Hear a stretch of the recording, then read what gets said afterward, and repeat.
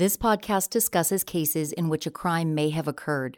It's important to advise that all parties mentioned or generally referred to in this podcast are presumed innocent until proven guilty by law. Opinions expressed on this podcast don't necessarily reflect those of the podcast host, Murderish, or Cloud 10 Media.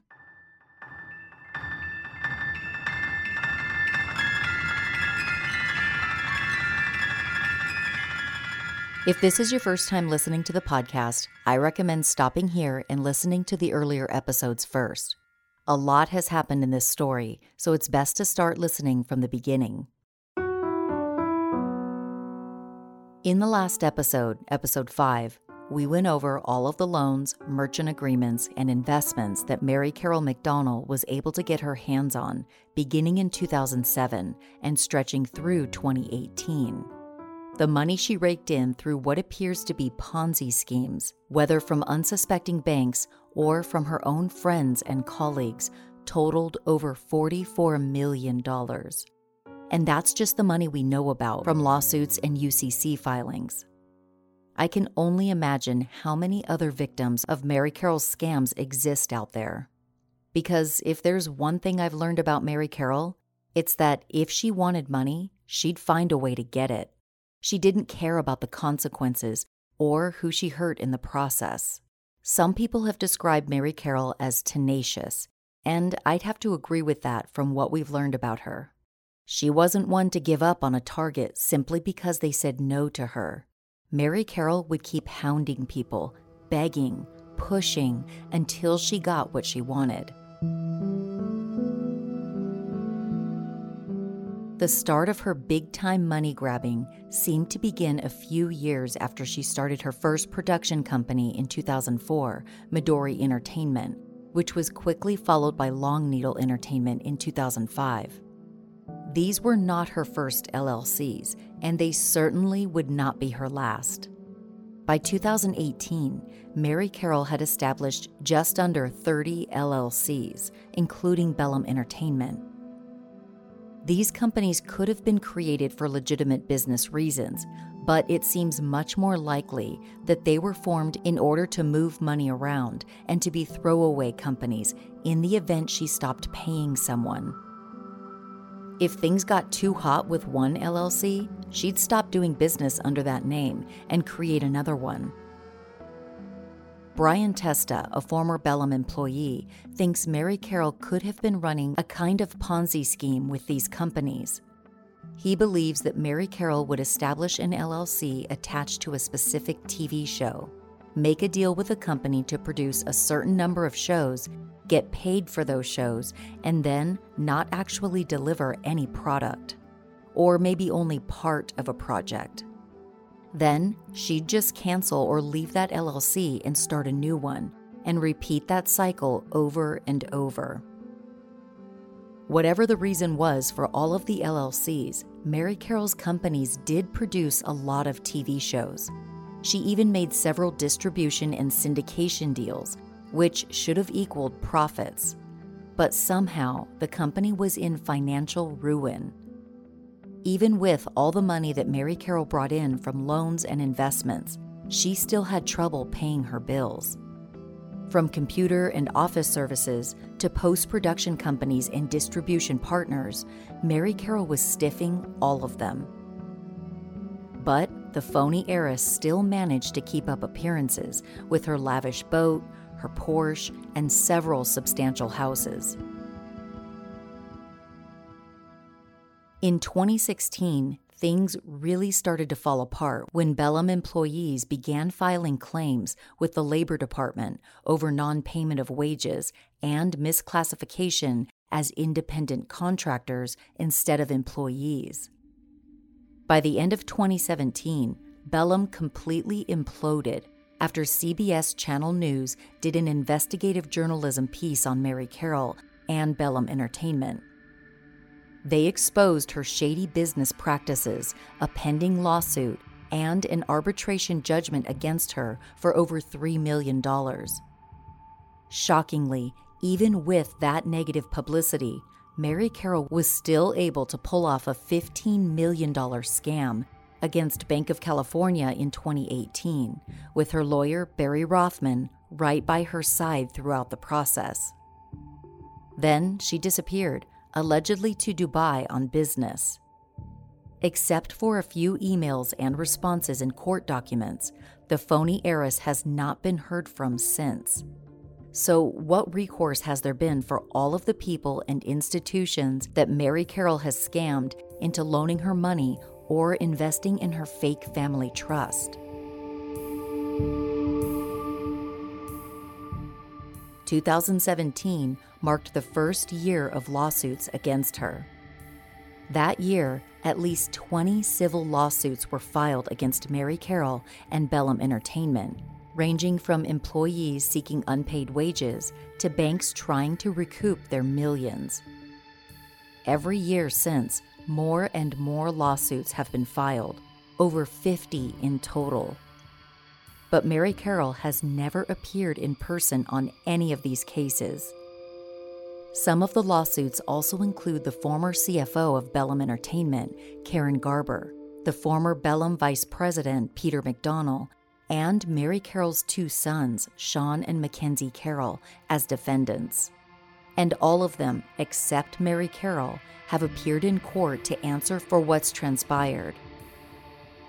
Whether guilty or not, Karen Garber, Peter McDonald, and Sean and Mackenzie Carroll have all been left holding the bag, while Mary Carroll is presumably off living her best life, flush with cash. Something I've often wondered about is how this story would have unfolded if Barry Rothman had not died. I imagine the FBI would have questioned him at some point to confirm whether he was actually involved in the Bank of California scam. Would he have implicated Mary Carroll, and could he have led authorities to her location? What would Barry have said in court, assuming he would have appeared? It sucks that we'll never know because he died right after Mary Carroll got the money. And although we've learned that Mary Carroll is capable of some truly awful things, and I even said that nothing could surprise me about her anymore, my jaw hit the floor when I discovered that Mary Carroll allegedly forged her own sons' names on loan documents and confessions, making them liable for fraud.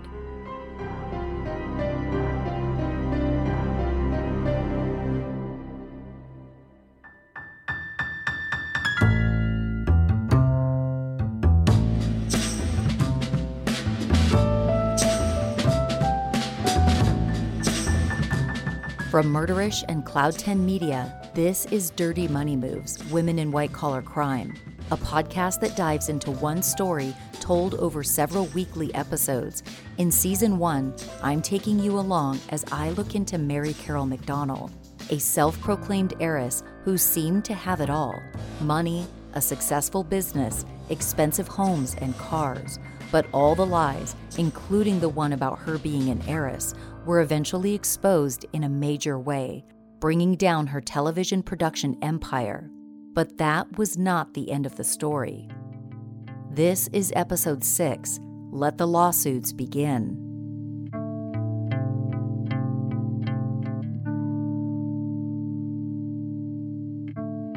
It appears the first lawsuit filed against Mary Carroll was the one that CBS Channel 2 referred to in their segment on Mary Carroll and Bellum Entertainment, which aired in September of 2017. Pacific Business Capital Corporation filed their lawsuit against Mary Carroll on May 12th of 2017. For reference, that's about 9 months before she got $15 million from Bank of California. The PBCC lawsuit also named Mary Carroll's sons, Sean and Mackenzie Carroll, as co-defendants. PBCC filed for breach of contract, fraud, and deed of foreclosure, among other things. They sought at least $3.7 million, the exact amount to be determined at trial, which covered the principal amount of the loan, plus interest, which was still accruing every day. PBCC had loaned Mary Carroll $2.75 million, beginning on December 18th of 2014, after being swayed by the Shepard-Mullen letter, which supported Mary Carroll's claims of being an heiress to a vast family fortune. In addition, that letter claimed that no other information about the McDonald Family Trust could be divulged due to a court order put into place by Mary Carroll's father after the kidnap and murder of Mary Carroll's sister, Holly, when she was 11 years old. All of which was total bullshit. Once Mary Carroll defaulted on the PBCC loan, they filed their lawsuit against her, Long Needle Entertainment as guarantor, and against Sean and Mackenzie Carroll. PBCC also sought to foreclose on the Sugarloaf property and sell it off in order to make up for part of their loss. As part of the loan agreement, PBCC was given a security interest in certain intangibles as collateral in the event that Mary Carroll defaulted on the loan. One of those intangibles was an escrow account that Mary Carroll listed as an asset on her personal financial statement. The escrow account arose out of the sale of a certain real property owned by Mary Carroll, known as the Manzanita Cottages.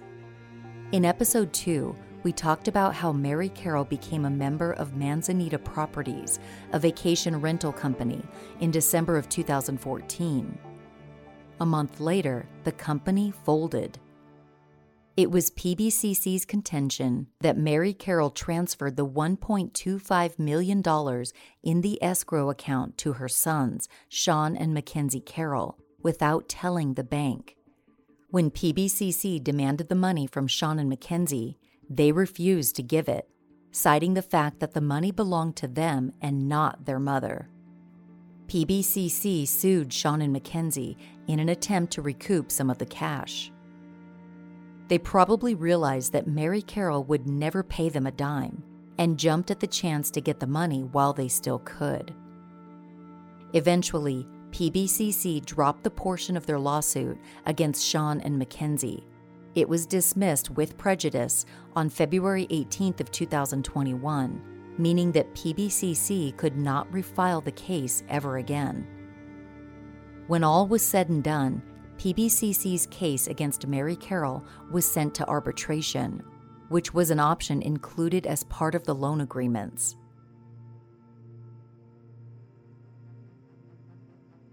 On September 27, 2019, the final arbitration award was handed down. A judge found that Mary Carroll, as an individual and as trustee of the Mary Carroll McDonald Trust, as well as Long Needle Entertainment, were all jointly and severally liable to PBCC in an amount just under $6.8 million. This included interest up to that date and attorney fees for breach of contract, breach of guarantee, and fraud.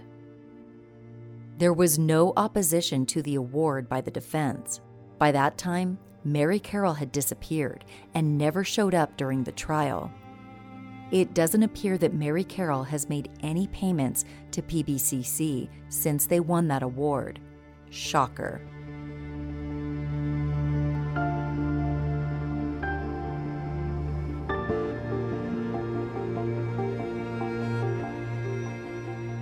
Chris Chatham filed his lawsuit against Mary Carroll shortly after PBCC on June 1st of 2017. He'd made significant investments into Mary Carroll's family gifting program and was stiffed on payments since 2016, which caused him to lose a loan for a commercial property. Chris took his case to arbitration and received an award of about $3.2 million in August of 2017. On August 1st of 2018, Chris filed a lawsuit against Sean and Mackenzie Carroll, Karen Garber, and Jeffrey Nilles, Mary Carroll's husband, in an attempt to recover some of what he was owed. By that time, with interest, the amount was over $4 million.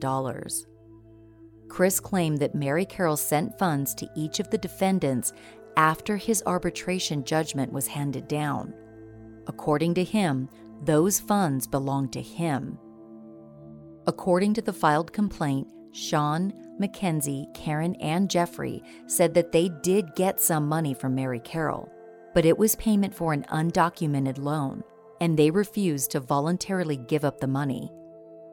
A year later, the lawsuit was dismissed without prejudice, meaning the lawsuit could be refiled at a later date, but so far, Chris has not refiled.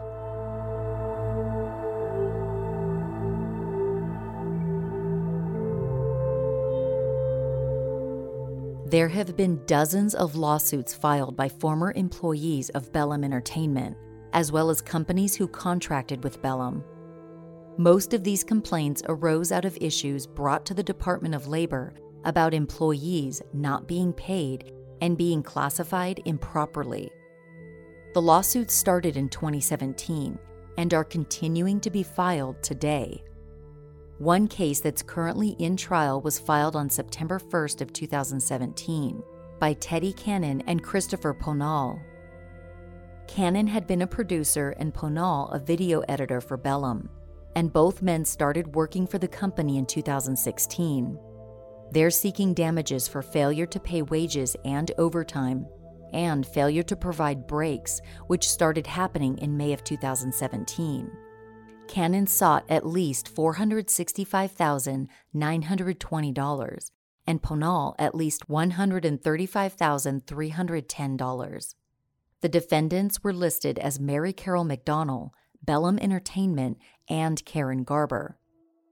A month later, Mary Carol and her attorney denied Cannon and Ponal's claims and stated that the court did not have jurisdiction because there was an arbitration clause.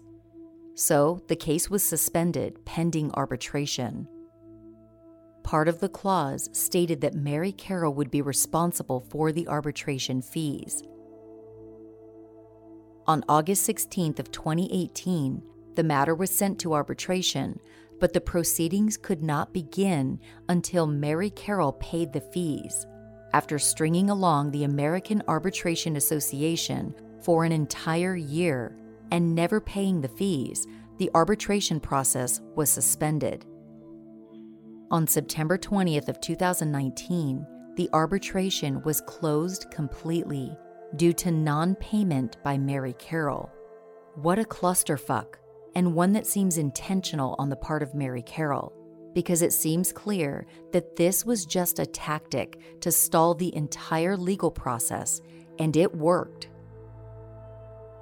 The case has since been reopened in Superior Court, with the most recent testimonies being given by Karen Garber, as recently as 3 weeks ago. Garber and her attorney have been attempting to prove that she can't be held liable for any financial wrongdoings because she was not an officer of Bellum and didn't have any real powers that someone with the title of CFO would normally have. As of the current date, the trial has been paused and set to continue in August of this year. At issue, right before the court proceedings were paused, was whether or not Karen Garber should be held personally liable for any employment-related damages.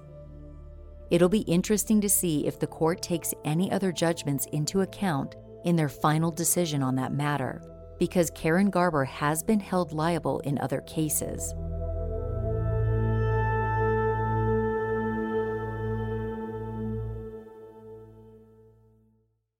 Don't go anywhere, because after this break, it's Judgment Day for the heiress. And by judgment, I mean Mary Carol's about to get slapped with numerous lawsuits. And by heiress, I mean pretender, imitator, faker, phony, fraud. You get the picture.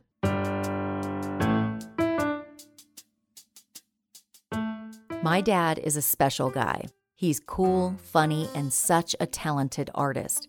Which reminds me of when my sister and I used to bring home our school pictures and show them to him. He'd proudly put our picture in his wallet, and then he'd pull out a Sharpie and start drawing a mustache on our face and devil horns on our heads. We'd burst into tears, only for him to show us that he was only drawing on the plastic our picture was inside of, not the actual picture. Ah, the torturous memories of my childhood. But seriously, my dad is the best, and he deserves a really thoughtful gift for Father's Day. Storyworth is something he will absolutely love, It's an online service that emails your father figure a thought-provoking question to answer each week. One week the question might be, what's one of your fondest childhood memories? The next week, the question might be, why'd you torture your kids for shits and giggles? Okay, I'm kidding about that one. After a year, Storyworth compiles all of the stories developed out of your father figure answering questions, and they put it all into a really nice keepsake book that includes pictures. Give all the fathers in your life a meaningful gift you can both cherish for years to come. Storyworth. Right now, for a limited time, you can save $10 on your first purchase when you go to storyworth.com/dirtymoney. That's STORYWORTH.com/dirtymoney to save $10 on your first purchase. Storyworth.com/dirtymoney.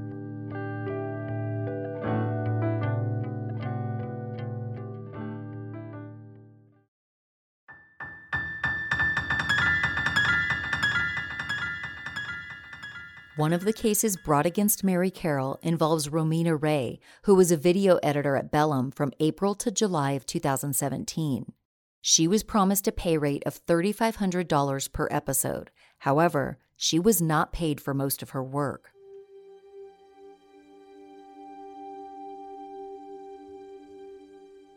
Romina filed a claim with the Labor Commissioner's Office on September 21, 2017.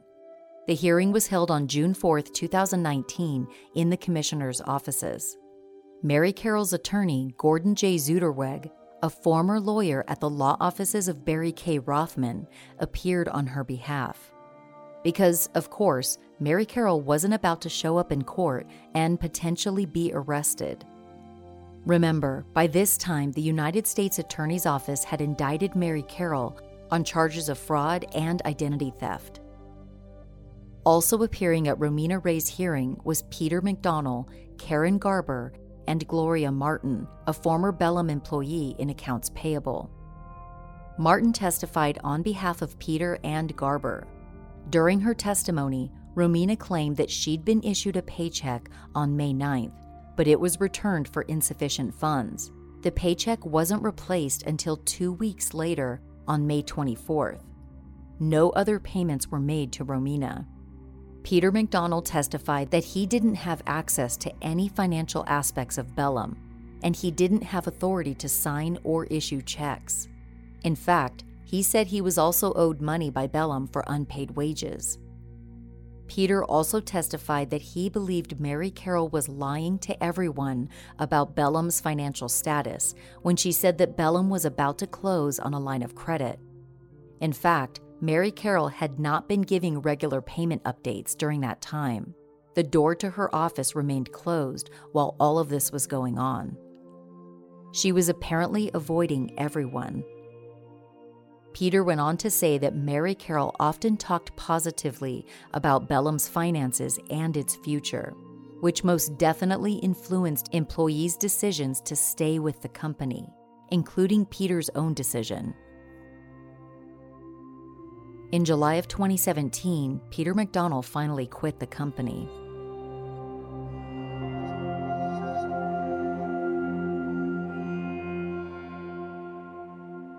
Gloria Martin testified that she worked in accounts payable for Bellum from November of 2016 through September of 2018 under Karen Garber. Her whole testimony was basically that only Mary Carroll could approve and issue payments. Even if Karen Garber signed checks, it was only after Mary Carroll approved it. Garber objected to even being listed as a defendant on the claim. She claimed that she was only an employee of Bellum. She was never an owner or an officer, even though she was called the chief financial officer. Garber claimed that Mary Carroll controlled all aspects of the money coming in and out of the company. As far as her duties, Garber claimed she only maintained the general ledger and worked with outside auditors. She claimed her title of CFO lacked the actual authority that the title implied because it was Mary Carroll who controlled the finances. Garber also claimed that she was owed thousands of dollars by Bellum for work she performed. Mary Carroll's attorney argued that Romina was an independent contractor, not an employee, and as such was not protected by the California Labor Code. The labor commissioner disagreed. He found Romina to be credible and extremely detailed in her testimony and record keeping. He also ruled that she was an employee because Mary Carroll's attorney offered no proof that she wasn't. In fact, none of the defendants offered any evidence disputing Romina's claims of unpaid wages. They only passed the buck on who was responsible for it. Ultimately, the labor commissioner ruled that Romina Ray was owed just under $51,000. Peter McDonald was not found to be responsible for any portion of that amount. However, the labor commissioner found that Karen Garber had knowledge and understanding as to the financial status of Bellum, whether or not her title of CFO reflected any actual power. The act of Garber relaying Mary Carroll's lies about the positive status of Bellum's finances only served to encourage employees to keep working. Therefore, Garber's actions contributed to the violation of labor laws, which made her personally liable for about $25,000 of the total award. Mary Carroll was liable for the rest. The judgment was finalized on April 22, 2022, with a new total of just under $55,000, which included interest and filing fees, which increased Garber's portion to over $26,000. It's unclear if Karen Garber has made any payments. We know that Mary Carroll has not.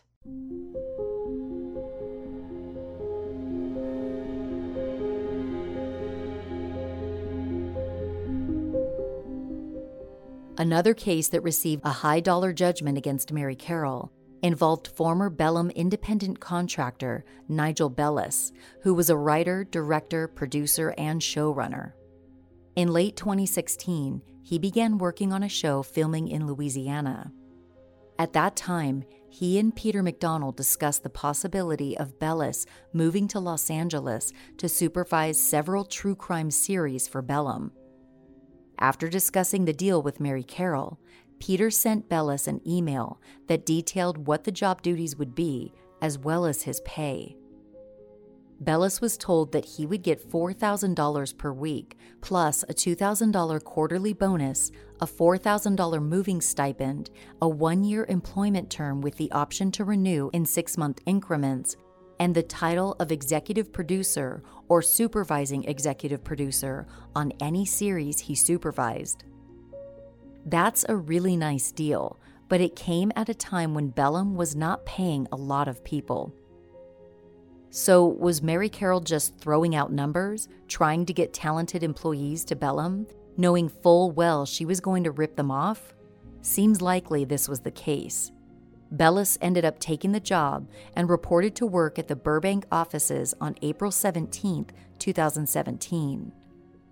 He was slated to be the supervising executive producer for Black Widow's I Married a Murderer, Motive to Murder, I Knew My Murderer, Killer Connection, Autopsy of a Murderer, and Murderers and Mistresses, Murder, Murder, and More Murder.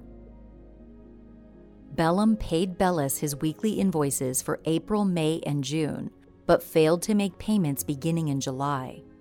Bellis continued working and invoicing Bellum on a bi-weekly basis, and by August 5th, he'd sent combined invoices totaling $21,000. At no time did Mary Carroll or anyone from Bellum dispute the amounts on the invoices.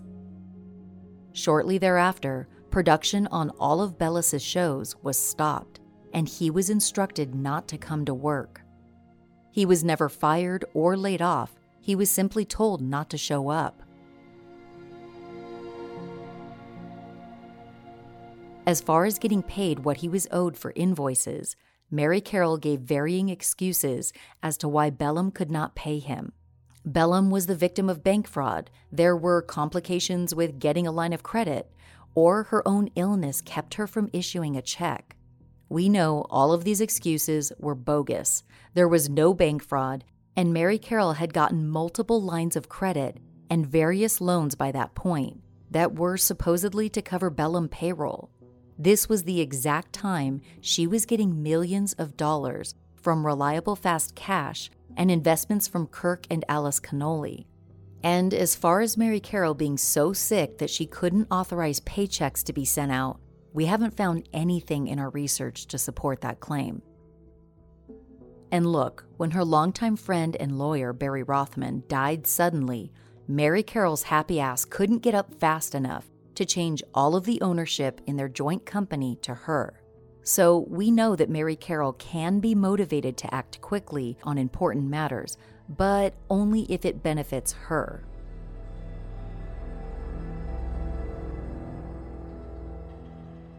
According to Bellis, he was repeatedly told that payment was around the corner, or that it would be made next week, but of course payment was never made. Bellis later found out that at the time Bellum solicited him to move from Louisiana to California, the company was already way behind on payments to other Bellum employees. Clearly, Mary Carroll had no regard for Bellis and other employees like him who gave up so much for Bellum. Bellis filed a lawsuit against Mary Carroll, Bellum Entertainment, and McDonnell Bellum Holdings on October 25, 2017, for breach of contract, failure to pay wages, fraud, and violation of the Labor Code. On March 20, 2019, he was awarded a judgment of $574,800. And you guessed it, Bellis hasn't received any of the money Mary Carroll owes him. To add insult to injury, Bellis's legal bills to try to recoup what he was owed added up to thousands of dollars. And as a result of the deceitful employment opportunity to work for Bellum, Bellis found himself without a job and living in California where he didn't have many contacts.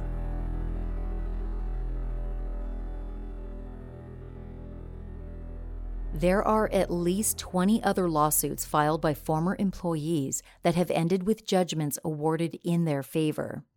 The combined total amount of these judgments is well over $245,000, and that continues to grow as the interest on many of the cases continues accruing daily.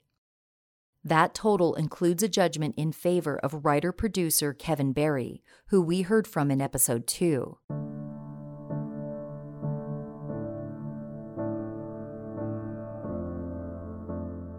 His judgment was handed down on November 17, 2020, for just over $20,000. And Karen Garber was also held liable in at least one other claim, filed by Dan Kavanaugh. Kavanaugh had been a director of photography for Bellum for 9 days between May 16th and May 25th of 2017. He'd been promised $1,000 per day, and then he was terminated without ever being paid. He received a judgment for over $35,000. Mary Carroll and Karen Garber were found to be liable for just over $30,000 of that amount. In addition to former employees not being paid, there were several vendors as well as companies that Bellum partnered with to produce TV shows who never saw a dime for their work. On March 30th of 2016, American Computers and Engineers entered into a lease and usage agreement with Bellum for their computers and other electronic equipment. Bellum was to pay a monthly fee in exchange for using their equipment. But by September 18th of 2017, Bellum owed the company over $84,000. And even though American Computers and Engineers sent repeated requests for payments, no payments were ever made. And to top it off, when they demanded that all of their equipment be returned to them, Bellum simply refused and continued to use it without paying for it. On September 29, 2017, American Computers and Engineers filed a lawsuit against Bellum for breach of contract and for failing to return the equipment. On March 28, 2018, a judge determined that Bellum owed the company just under $113,000, which included damages, attorney fees, and other costs. This amount will continue to accrue interest until Mary Carroll pays what she owes, which very likely could be never. The line of people and companies with judgments against Mary Carroll and Bellum was growing fast. I wonder if the LA County Superior Court needed to dedicate a courtroom specifically for Mary Carroll cases in order to keep up with all of it. On December 7, 2017, Launchpad Entertainment filed a lawsuit against Bellum for breach of contract. Launchpad Entertainment is a company that specializes in user-generated content and connects creators and distributors around the world. Their video library has some of the most viral clips copied and shared on the internet today, according to their website. Launchpad and Bellum had entered into a clip license agreement on April 13, 2016, where Launchpad granted Bellum a non-exclusive license to edit, reproduce, incorporate, and otherwise use clips of footage from certain movies that Launchpad held the rights to. Starting around February of 2017, Bellum stopped paying the invoices and then refused to pay anything after written demand was sent, just like Bellum had done to so many other companies.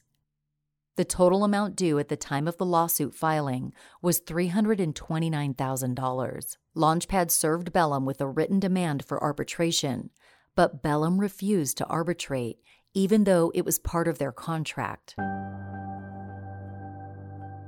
In March of 2018, the same time that Mary Carroll and Barry Rothman had gotten millions of dollars from Banc of California, the courts granted a petition to compel arbitration. While the courts decided on arbitration, Launchpad and Bellum ended up entering into a settlement agreement that required Bellum to pay $275,000 within 15 days. And if you guess that Mary Carroll never paid anything toward that settlement, you'd be correct. In early April, Launchpad was contacted by Bellum's lawyer, Lemore Kushner, who told them that the funds needed to pay the settlement had been sent to Barry Rothman. But Barry died on March 9th. Kushner told Launchpad that with Barry's death, the funds to pay them back were stuck in Barry's trust account. Months went by before Launchpad heard that Barry's estate was in the process of being handled, and that there was an excess of $175,000 that had been deposited into Barry's trust account by Mary Carroll McDonald. After hearing nothing more about it for weeks, on July 19, 2018, Launchpad was informed that Kushner was no longer representing Bellum, and there was no further information. By this time, Mary Carroll had disappeared. Then, on July 23rd, Launchpad's lawyers attempted to call Bellum Entertainment, but the phone number had been disconnected. It's not clear whether Launchpad ever attempted to obtain the settlement money from Barry's estate.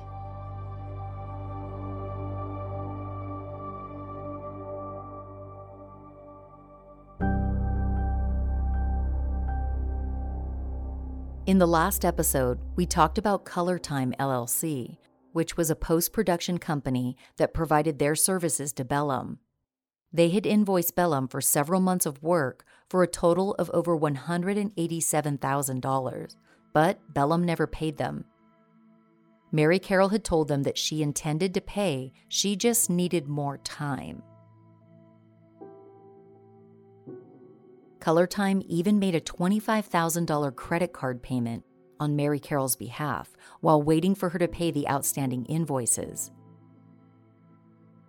On October 3, 2017, Color Time filed a lawsuit against Mary Carroll seeking no less than $217,689.49 for the invoices and the credit card payment, plus $5,000 that Mary Carroll had promised to pay as part of the credit card agreement.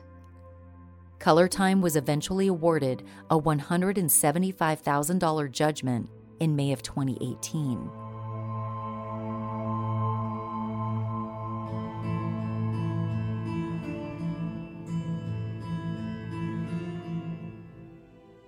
In episodes 2 and 4, we talked about people who were lured into making investments into Mary Carroll's phony family trust.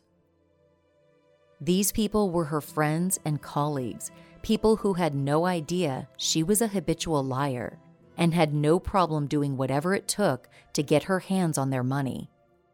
We've talked about Chris Chatham's arbitration award, but Mary Carroll had 3 additional investors that we know about: James Arnold, Theodore and Carrie Kuhlman, and Kirk and Alice Connolly. James Arnold filed his lawsuit against Mary Carroll on May 14th of 2018. At some point over the years, Mary Carroll did make a total of $70,000 in payments to James, but she still owed him $530,000 plus $15,000 for a credit card payment that he made for her. After James filed a lawsuit against Mary Carroll, the two of them discussed the amount owed with interest and came to an agreement. Mary Carroll would pay James just over $1.1 million. The judgment was recognized by the court on November 14th of 2018. It's unclear whether Mary Carroll made any payments to James after that date.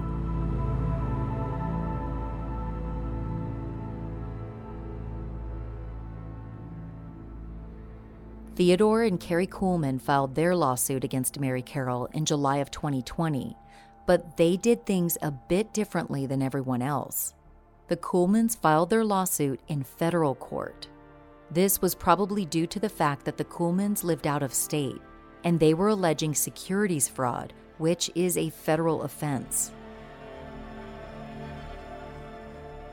The Kuhlmans made numerous attempts to serve both Bellum and Mary Carroll. Bellum was served, but no response was received. But serving Mary Carroll proved difficult. She couldn't be served by traditional means because by that time, she had disappeared. So, the court allowed the Kuhlmans to serve Mary Carroll via email because she had been responding to other court and legal messages that way. Mary Carroll never responded to the email, though it was delivered. On May 19th of 2021, the Kuhlmans filed for a default judgment against both Mary Carroll and Bellum for over $4 million. The court dismissed the Bellum portion of the lawsuit without prejudice, meaning they could refile the suit at a later date. Basically, the Kuhlmans needed to improve the evidence against Bellum in order to have that judgment against them granted.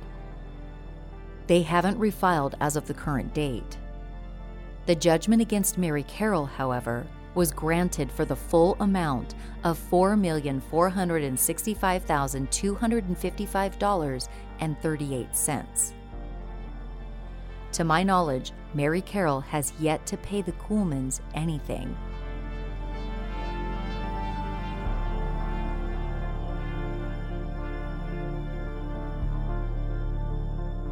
Kirk and Alice Connolly filed their lawsuit against Mary Carroll and Bellum on September 18th of 2017. They were seeking repayment of their investment of $250,000 plus late fees and interest. 2 years later, they were granted a judgment of $400,435 for damages and costs. I'm fairly certain the Connollys are still waiting for their money, just like everybody else.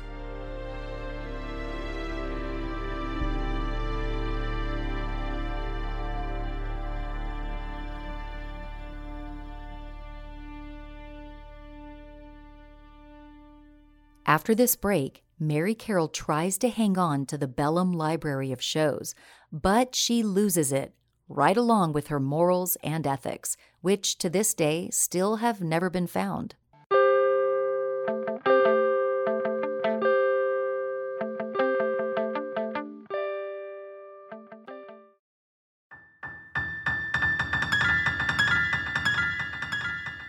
In addition to former employees and vendors, as well as colleagues and friends, there are lending institutions that Mary Carroll allegedly scammed out of millions.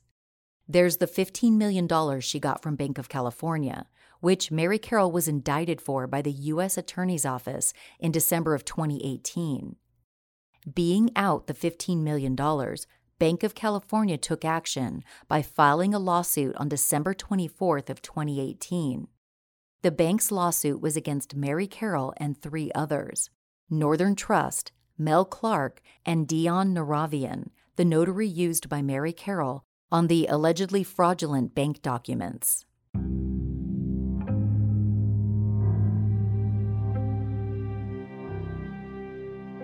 Banc of California's case was dismissed against everyone except Mary Carroll.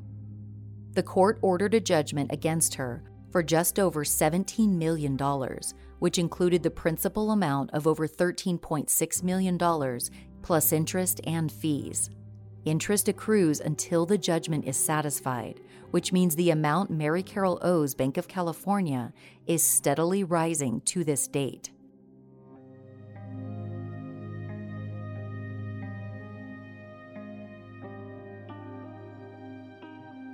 Next in line is the credit junction. This was the loan obtained by Mary Carroll and Barry Rothman, allegedly working together with Northern Trust and Mel Clark, the loan that Mary Carroll essentially used as a template to get the loan from Banc of California. TCJ filed their lawsuit in March of 2018, along with a confession of judgment signed by Mary Carroll on behalf of herself, all of the Bellum entities, the Long Needle entities, BR Holding, and McDonnell Bellum Holdings. This basically meant that Mary Carroll acknowledged the promissory notes and agreements she had made at the time of the loan and agreed to the amount she owed. She wasn't contesting it. The judgment amount was just under $13.5 million, with a partial satisfaction of payment of $5 million also applied to that total. Remember, after Mary Carroll got the money from Banc of California, she immediately paid $5 million to TCJ to apparently release Northern Trust from their liabilities related to the TCJ loan. How nice of her. The judgment and partial payment were filed on April 18th of 2018. As TCJ attempted to collect what was owed to them, they requested a bunch of information from Mary Carroll related to the Bellum Library. In fact, she was ordered to turn over the library of TV shows to TCJ so that they could have it valued and then sell it. Mary Carroll refused, and she even wrote a long reply as to why she couldn't turn the library over. She wrote her response, supposedly from Dubai, on May 20th, 2019, over a year after the judgment was handed down. Mary Carroll claimed that Bellum was, quote, essentially moribund due to lack of funding, and production has stopped. She went on to say there were no employees who could deal with gathering and cataloging the Bellum Library. She said that only she could do it, and she was in Dubai, although not permanently. She said she'd return after her business was finished. Mary Carroll said that even if she could turn over the TV library, Bellum needed access to it in order to continue fulfilling customer orders. Sounds like Bellum may not have been producing shows anymore, but she was still selling the content that Bellum already had, which generated royalty payments. Mary Carroll claimed that TCJ had been paid over $1 million for royalties already, essentially saying, if you want money, I need to retain the Bellum Library, which is a terrible argument. TCJ could sell off the library for tens of millions more by Mary Carroll's own estimations. Mary Carroll also said the Bellum Library had to remain intact because Bellum employees and vendors who'd won lawsuits against her had a claim to the library before TCJ. But Mary Carroll's antics didn't work. On June 3rd of 2019, the court ordered her to turn over the entire Bellum Library. Eventually, TCJ was able to get possession of the Bellum Media Library and planned to auction it off on August 15th in Santa Monica, California. It's unclear exactly what happened, but by August 29th, it wouldn't really matter because a public UCC Article 9 auction notice was posted relating to the Credit Junction Holdings, Inc. This meant that another party was foreclosing on TCJ. Apparently, TCJ used its loans to Mary Carroll and others to secure money from lenders for itself. One such lender was MidCap Financial Trust, who held liens against TCJ. Because several debtors failed to pay TCJ, including Mary Carroll, TCJ went under. The collateral listed up for auction were several non-performing commercial loans, as well as, quote, a film and media library relating to programs and episodes across various genres such as educational and informational and crime and thriller. It also stated the library had been collateral for a non-performing loan owned by TCJ. No doubt they were referring to Bellum Entertainment. TCJ ceased operations in 2019. In addition to California lawsuits, there were at least 2 cases that were filed in New York based on the operating location of the lending companies: Yes Funding Services and Reliable Fast Cash. Yes Funding filed their lawsuit on August 30, 2017, along with a confession of judgment from Mary Carroll for the original loan amount of $74,950. Yes Funding was requesting a judgment for the loan, minus any payments Mary Carroll may have made. If you recall, Mary Carroll also entered into a merchant agreement with Ironwood Finance in June of 2017 for the exact amount of the Yes Funding loan. Mary Carroll used those funds to pay $63,557 of the loan, which left a balance of $11,393. Yes Funding was requesting that balance plus interest be awarded to them. The court ordered a judgment against Mary Carroll for $14,617.95. And just when I thought that Mary Carroll couldn't be any more reprehensible, she stoops to a whole new low.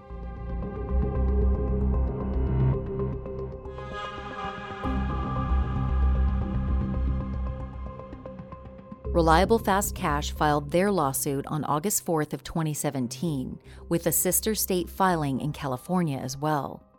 The defendants were listed as Mary Carroll, Sean and Mackenzie Carroll, 1228 Media Group, all the Bellum entities, Long Needle, and several more of Mary Carroll's LLCs. It was filed along with the confessions of judgment that Mary Carroll had signed at the time of each merchant agreement she made with Reliable Fast Cash between March and August of 2017. There was also a merchant agreement and a confession of judgment that was signed by Sean and Mackenzie Carroll, in addition to Mary Carroll.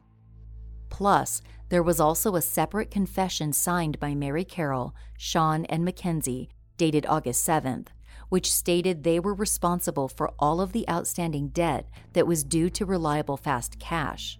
This confession was entered into court on September 13th of 2017. With that, the court handed down their judgment that same day. Mary Carroll, Sean, and Mackenzie were ordered to pay Reliable Fast Cash a total of just over $3.3 million, which included interest and fees. Since Mary Carroll clearly was not going to pay, that left Sean and Mackenzie, her own children, holding the bag.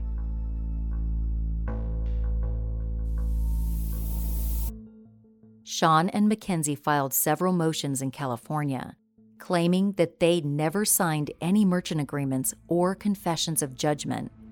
They claimed they were completely unaware that there was ever a court action against them, let alone a judgment issued against them individually. They alleged that their signatures had been forged by their own mother. As proof of her intentions, Sean and Mackenzie's lawyer presented the fact that Mary Carroll filed a document waiving her right to certain civil procedures. It stated that she had the legal authority to act on behalf of the other defendants, including Sean and Mackenzie, with respect to the lawsuit. The document was initiated by Reliable Fast Cash, allegedly in an attempt to secure a judgment in California by eliminating the need for consent from Sean and Mackenzie. However, the document didn't offer any proof that Mary Carroll had the authority to act on her son's behalf. This lawsuit went on for several years.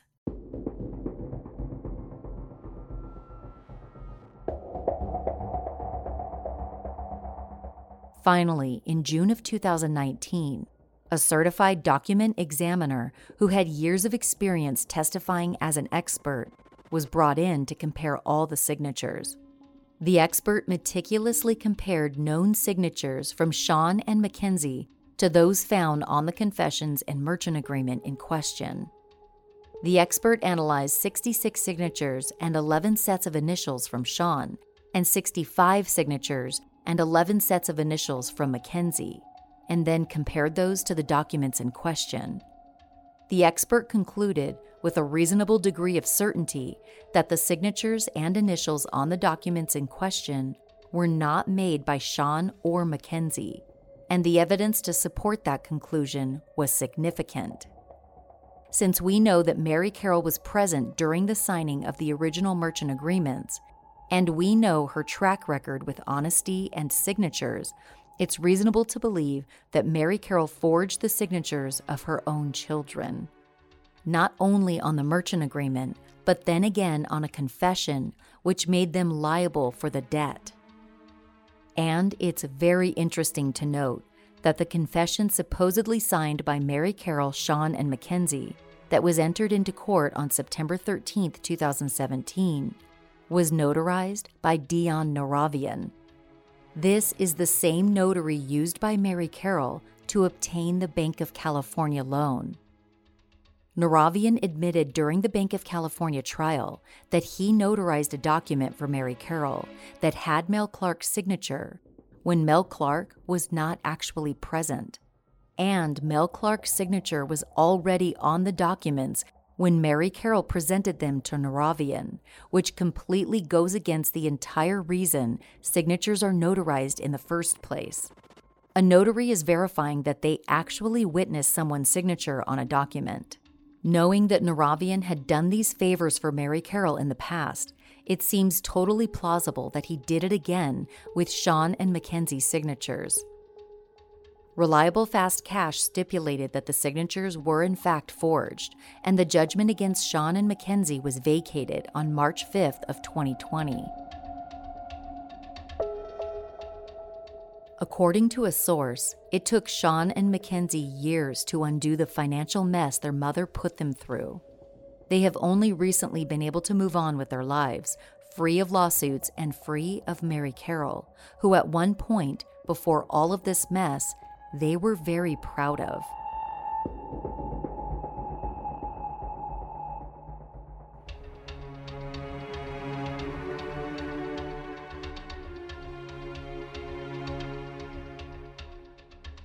There are dozens of other lawsuits against Mary Carroll that we haven't talked about. Many were dismissed without prejudice and can be refiled, so there's a chance that the amount of judgments against Mary Carroll could significantly rise over the years. As it stands now, with what we know so far, there's been over $48 million awarded to the victims of Mary Carroll's scams.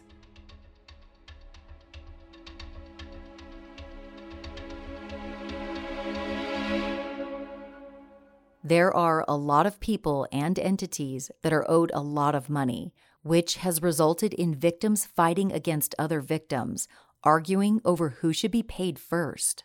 And the Credit Junction holds the winning ticket on that one, or whichever company bought TCJ's debt after their foreclosure.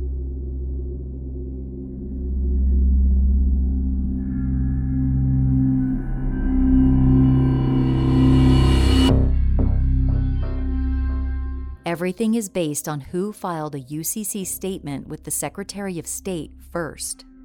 Once that person or entity recoups their money, then the next in line gets theirs, and that continues on down that winding and seemingly never-ending line until everyone gets paid.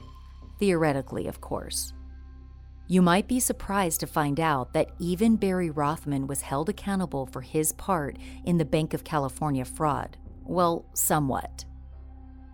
Since Mary Carroll sure wasn't paying up, Banc of California went after Barry's estate after he died. Barry's fiancée, Aza Yolonska, was made the executor of Barry's estate, and she actually filed a lawsuit against Banc of California on June 29, 2018, alleging elder abuse because the bank automatically took funds from Barry's Bank of California accounts to pay on a defaulted loan. Azza was claiming that this was abusive to Barry's estate.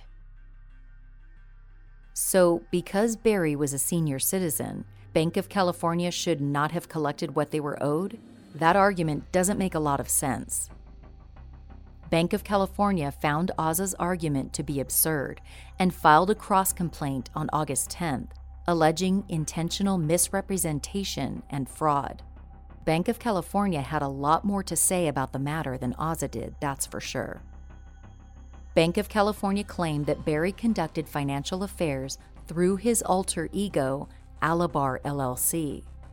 Alabar had no employees and was just a shell company to push money through, in the same way that Mary Carroll had used her alter ego, 1228 Media. After Barry died, all of his personal property and assets were transferred to the Barry K. Rothman Revocable Trust, dated February 8, 2012, and Azza became the trustee of that account. Barry and Alabar had several deposit accounts with Bank of California, which were opened in March of 2017.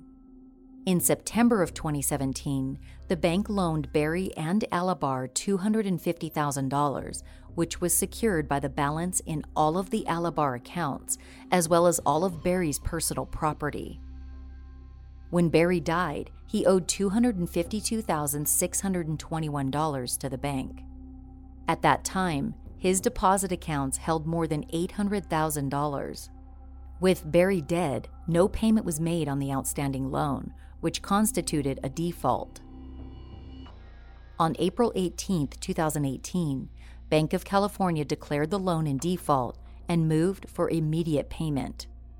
As was permitted according to the loan agreement, Bank of California automatically took the amount due from Barry's accounts because the bank had a security interest in the funds. This left a balance in Barry's accounts of over $580,000. As part of the cross-complaint, Bank of California stated that due to Barry's involvement in the scam with Mary Carroll, which caused the bank to lose $13.6 million, they should be able to take the remaining balance in Barry's accounts to offset their losses.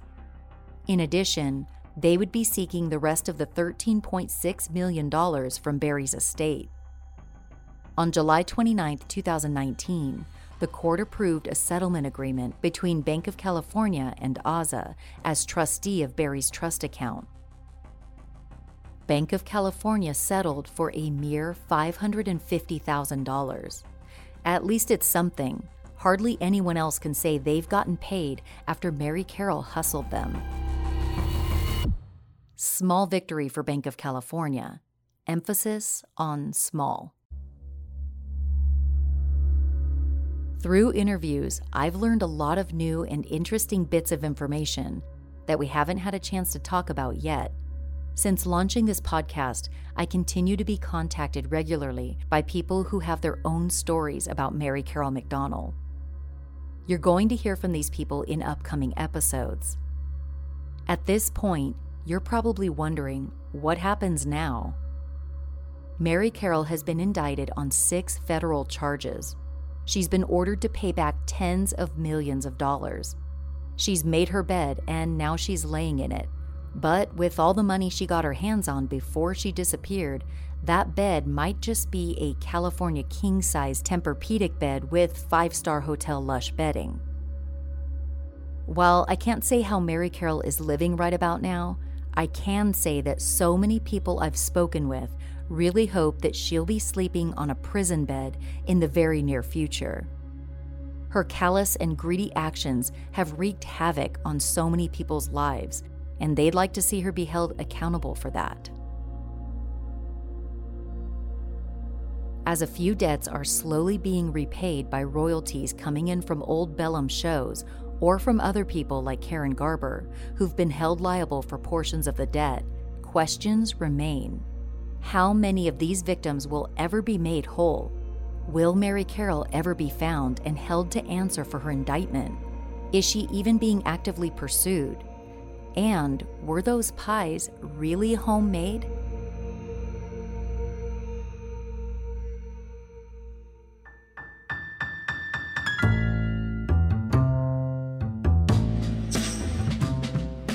Next time on Dirty Money Moves, Women in White-Collar Crime.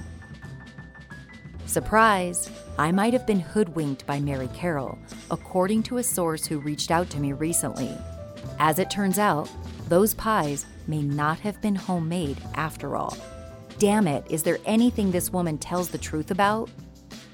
But more important than the pies, we've uncovered information that tells us the phony heiress might be currently involved with a company whose CEO is an ex-lawyer who's been disbarred for trust violations and misappropriation of funds. Mary Carroll really knows how to pick 'em. If you have a suggestion for a case that we should cover in Season 2 of Dirty Money Moves, please go to murderish.com and send us a message. Or you can send us a direct message on Instagram at Dirty Money Moves. If you know of a case involving a woman who committed white-collar crimes or scams, we want to hear all about it, and we might even cover it on the podcast. Let us know at murderish.com or send us a DM on Instagram at Dirty Money Moves.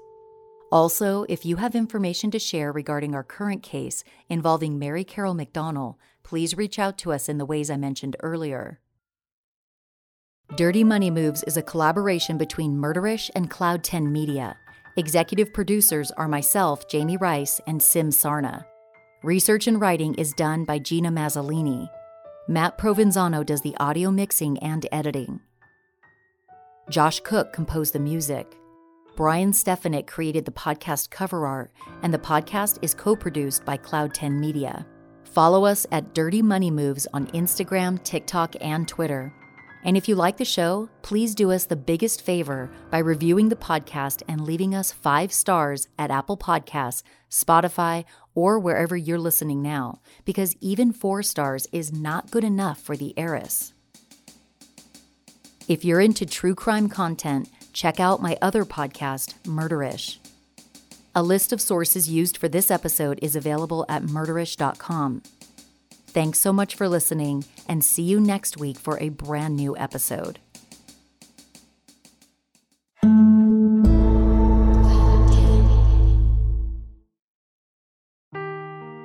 Seeking the truth never gets old. Introducing June's Journey, the free-to-play mobile game that will immerse you in a thrilling murder mystery.